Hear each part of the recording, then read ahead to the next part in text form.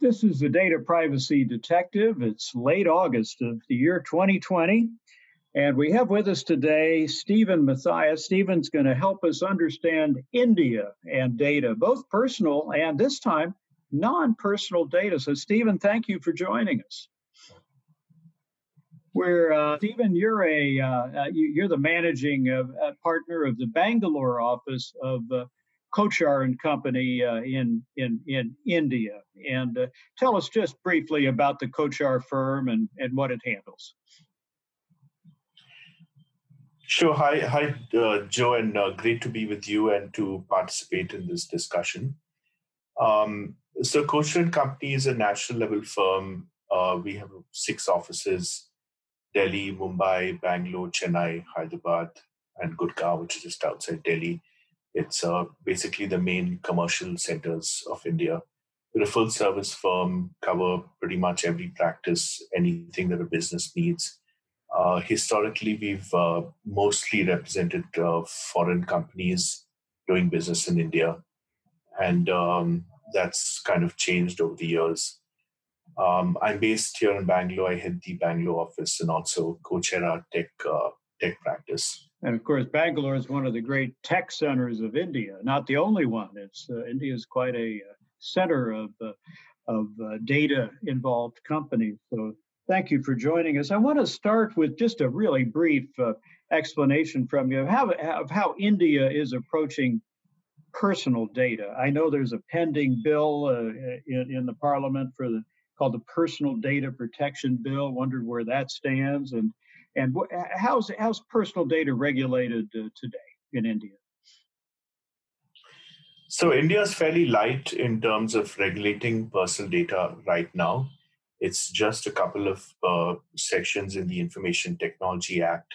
And the main one is really, it provides for payment of compensation if you don't protect personal data and it results in a breach. So pretty limited, and there are ways by which one can even contract out of privacy rules that the government has notified.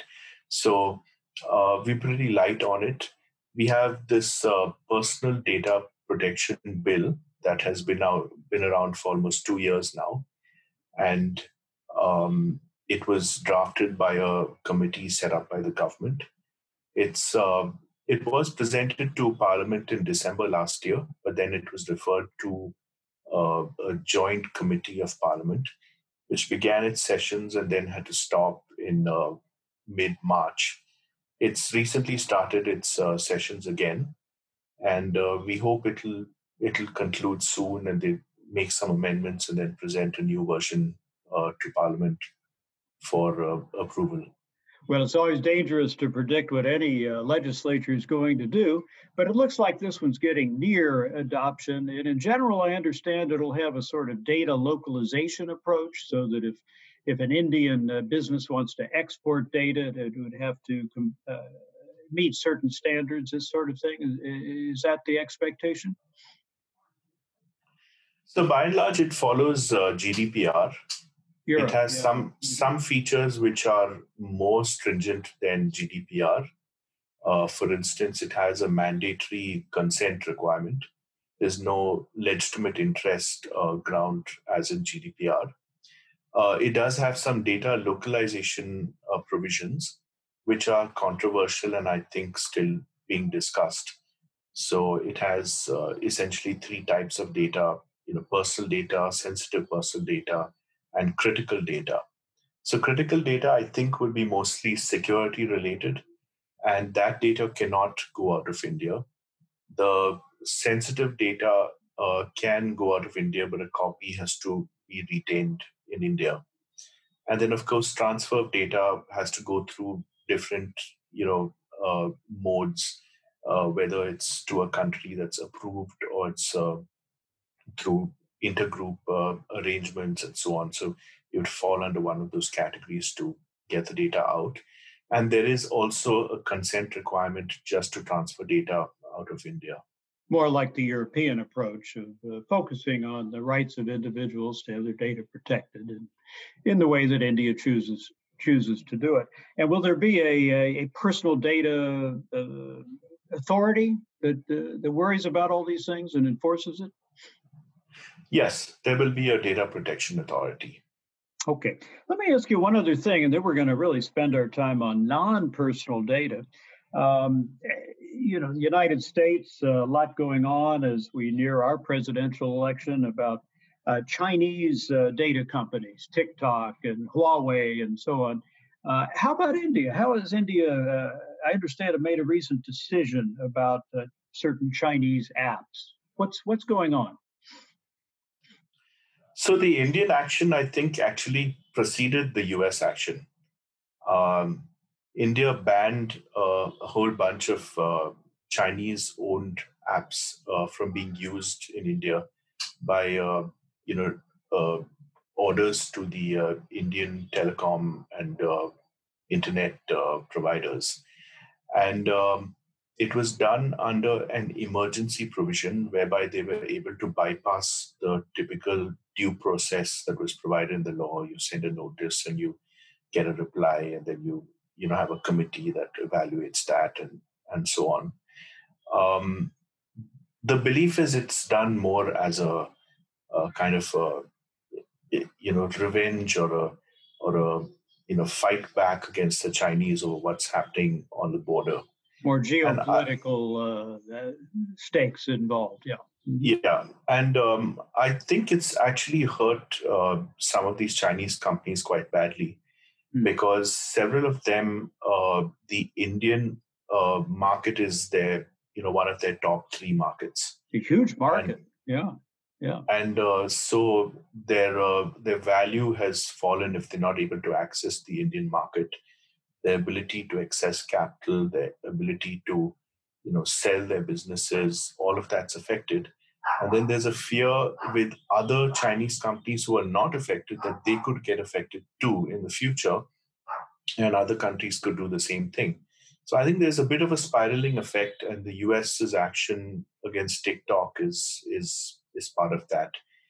But there is a law and there is a process, and they have gone down that process now. They've sent out notices. They've asked for a very large number of data points, mostly concerning ownership and concerning location of the data. And these companies have sent their replies, and that process will go on. Um,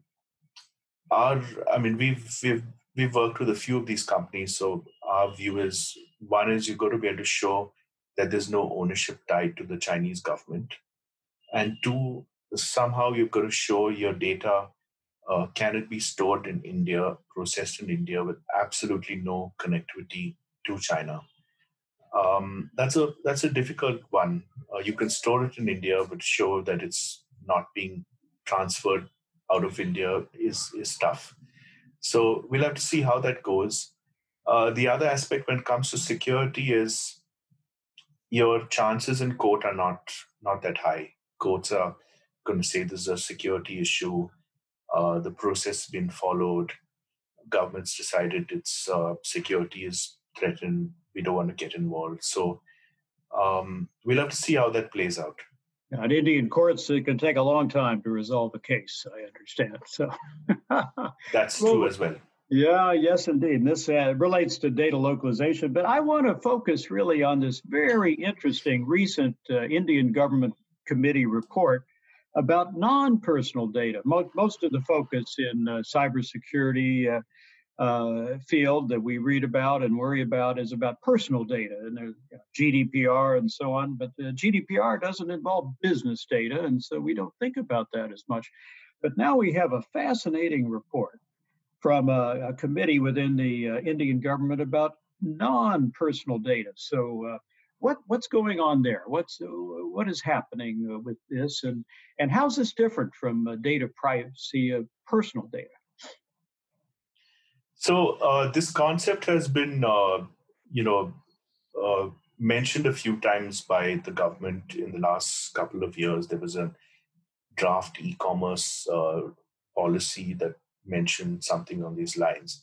And essentially the thinking is that there's a concept called data sovereignty, and the data of citizens of a country belongs to that country. Added to that, some belief that we don't see why foreign companies should come in and profit here from our huge market, and all the benefit goes to them and not to the rest of the country. So there's some thinking on those lines. This is a more detailed report that drills down more carefully into this. There was a committee appointed which prepared this report. It's mostly government bureaucrats and a couple of people from industry. And the focus is essentially on sharing of non-personal data. So they plan to have a separate legislation on non-personal data, a separate non-personal data authority.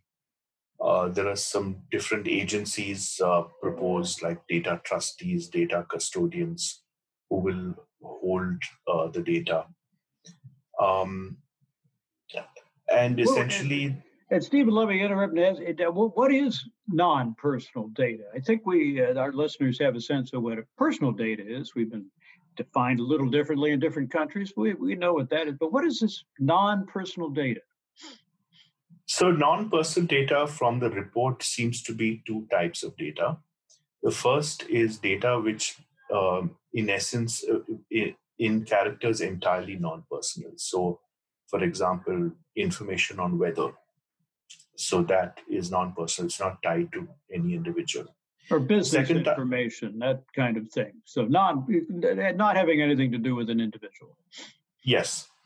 The second type of non-personal data is personal data that's been anonymized. So the identity of the individual has been taken away from that data, and that's the second category there. And that's a big one. Public health databases to try to understand viruses. Very timely subject. All sorts of things where the individual's identity is anonymized, but it creates a big database of information. So that's kind of category right. Number two. Okay, got it. And within those, are there different categories of this data? Yes. So they have the categories they've talked about: public, private, and community data. So public data is data that's available with public authorities and the government. Private data is available with private enterprise. And community data is data of a community. I don't fully follow what they mean by community data. So they refer to data held by, say, a mobile phone company, but that data is held by a private enterprise. It'll have to get clarified. Yeah. But obviously, private data of a business, or for that matter, anonymized data of a person, that's private. And so part of this is to protect it, view it as an Indian resource, and so protect it against monopolies wherever they may be, and foreign exporting to foreign companies that may be stealing intellectual property. Is that sort of the essence of what they're worrying about? So let's go into the grounds on the basis of which you would share that data. Yeah. So they have basically three purposes. One is sovereign, the second is core public purpose, and the third is economic. So sovereign, I think, mostly relates to security. Security information. Yeah. Okay. Yes. The core public purpose would probably relate more to better delivery of services, research and innovation, policy making, and so on. So that would cover inventions and know-how, all sorts of things that an Indian person or business has developed. That sort of thing? Yeah, I mean, I think some part of it is more troubling, like innovation and inventions, but other parts are probably more palatable, like a better delivery of public services. So if they need some data which helps them deliver, say, subsidies to economically disadvantaged communities, then that I think is more acceptable to people. And then you mentioned the third category, economic data. So now, what does that have to do with? So essentially, economic means that you have one company that has a large amount of data. Another company that's its competitor can apply and say, I want that data. Um, that's the essence of it. Um, the idea is to ensure a level playing field. Let's talk about how if monopolies hold that data, then there's a lack of balance in terms of you know uh, keeping that data and essentially spreading that data, allowing it to be accessed, uh, will uh, will spur innovation, allow startups to grow faster, and so on. So I think this is, of course, the most controversial aspect of this report. I would think so. Of course, data has great value for all sorts of totally legitimate purposes and some not so legitimate, such as spear phishing and trying to steal identities. But most of it's really quite, sort of advertising, marketing, all sorts of reasons data is shared. And so, what's the approach in the committee's report for how data will be shared that's different from how it's shared today? So they talk about two different means of sharing data. The first relates to a data business. This would be an organization that meets a particular threshold in terms of how much data they hold. So this organization would have to register as a data business, and they would have to share essentially metadata, and they would have to integrate their systems with the government, with the authority systems. Authority will prescribe, different categories of data, how the data is being maintained, and so on. And when you And say that, metadata, you're talking about data derived from data. Is that the basic idea? yeah, it's something like, for example, volume of traffic would be metadata. Yeah. Okay.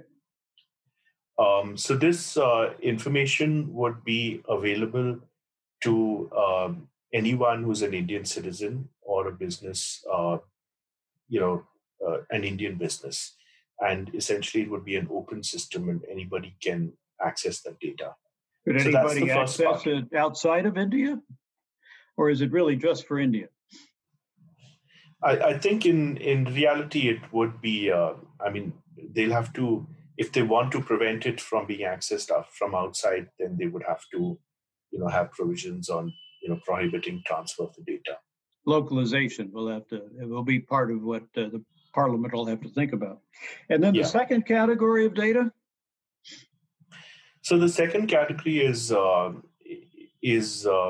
not as clear, and it involves data which is actually. This doesn't give the impression it's anonymized at all.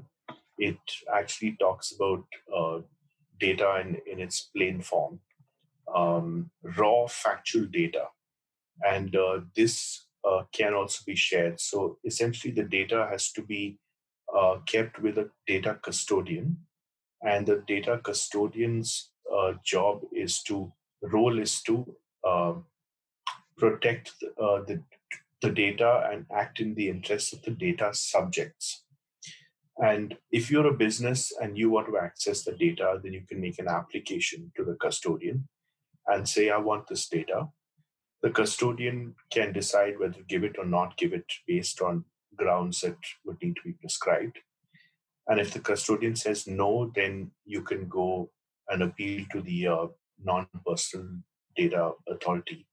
Um, and then that authority would decide whether to give the data or not.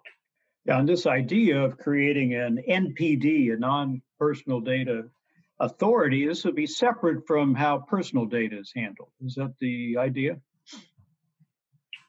As per this report, yes. Though I would tell you that in the Personal Data Protection Bill, there already is a provision where the authority can direct any data controller or processor to provide personal data that's anonymized or other non-personal data, And it says to enable better targeting of delivery of services or formulation of evidence-based policies by the government. So I personally feel, to the extent that this concept can be developed further, there's no need to have a separate legislation or a separate authority, and one can use this enabling provision or expand this provision and do it right out of this statute once it comes into force. Would make I a also lot feel, more sense to have one authority dealing with both types of data because they're really dealing with somewhat similar issues. Is that your yeah, thought? Yeah. yes. And I also feel because this is a new concept, um, perhaps there is some value to it, and perhaps the rest of the world might follow. So I don't want to discount it entirely. But what I would suggest is create an enabling provision in a statute and then move forward through delegated legislation slowly and carefully through lots of debate and possibly also in line with the rest of the world. And so that points towards not having a detailed statute, but having more one enabling provision. Yeah, and I think public comment on this is open till September 12th, 2020, but it's just on the report. It's not a bill ready to be passed, right? That's right. Okay. How are your clients reacting to this? So there are obviously different clients with different perceptions. It all depends, doesn't it? Yes. Where you sit determines where you stand. Understood. But what are some of the reactions? Of course, without naming names of clients, but what are you hearing in relation to the report? So one big concern is with the offshore and outsourcing industry. Yeah. Because that industry is by and large not processing Indian personal data at all. It is processing personal data of non-Indians. Well, India has over 1 million people probably working in that business. Infosys, TCS, and some major companies doing this work. Right. As well as most of the big multinationals have their own captive facilities in India. Right. So I think the first worry is that the way the law is written will determine what data is being covered. Yeah. And the last thing they want is to have data of non-Indians being covered in this. And if that's so, then I think it would be disastrous. So if you look at the Personal Data Protection Act, any data processed in India is covered by the law, even if the data is of a subject outside India, even if it's collected from outside India. But there is an enabling provision where the government can exempt data of foreign subjects, which is being processed in India. And that will be an exemption for the outsourcing and offshore industry. So you would want to see the same thing for non-personal data. I guess many of the clients would say that, right? I would be. I think there's a far greater need for it for the non-personal data, because the whole idea behind this is that we want to benefit from the data of our citizens, but the offshore industry is not about Indian citizens at all. Yeah. What other concerns are you seeing, perhaps from foreign businesses, non-Indian businesses that you represent in India? Is this alarming, or do they see opportunities here, or what other views are you hearing? I think the first issue is one of I don't know whether the correct word is morality. I mean, I think it's just about, look, I set up a business, I move in, I do well, I collect data. Then you want to come take my data and give it to my competitor who's maybe 1/10 my size and not achieve my success. So I think there's a moral issue there, that's just not acceptable. The public purpose aspects of it are less of an issue. And then I think also the aspect that the the raw data has to be given free of cost. Whereas if it's got some value add, then you can do it like a FRAND licensing. So again, Indian intellectual property laws already provide for compulsory licensing, but compulsory licensing is done at market rates or supposed to be at market rates. So if there's a overarching public need to license intellectual property, then there could be a similar need to share, data. With fair compensation, because Yes, the business has built the data for ultimately to make a profit, or if it's a nonprofit, to carry out its purpose, but it has value, right? right. So if you're forcing companies to give it free, then there's I mean, in concept, that's a problem. Yeah, yeah. Well, Stephen, this is going to be an interesting journey, and we will see what the Indian Parliament eventually does. But you've opened up a really interesting area that's important to all of the world, and we thank you for that. Any last comments about non-personal data? I would stress on what I mentioned earlier, which is I think that there are some interesting concepts here. One shouldn't dismiss it outright, particularly with regard to public purpose. Definitely, there is some justification for this. I would say have an enabling provision and develop this concept slowly through lots of debate and in line with what the rest of the world thinks. And I would think this might lead to intergovernmental agreements on the sharing of data, much as we've seen in the trade area. Bilateral agreements between similarly situated democracies, perhaps, about how it can be done for the benefit of the whole world and not just one country. It'll be an interesting journey. Stephen, thank you so much for introducing this today. And I will close today by saying, as I always do, remember, protecting your personal data begins with you.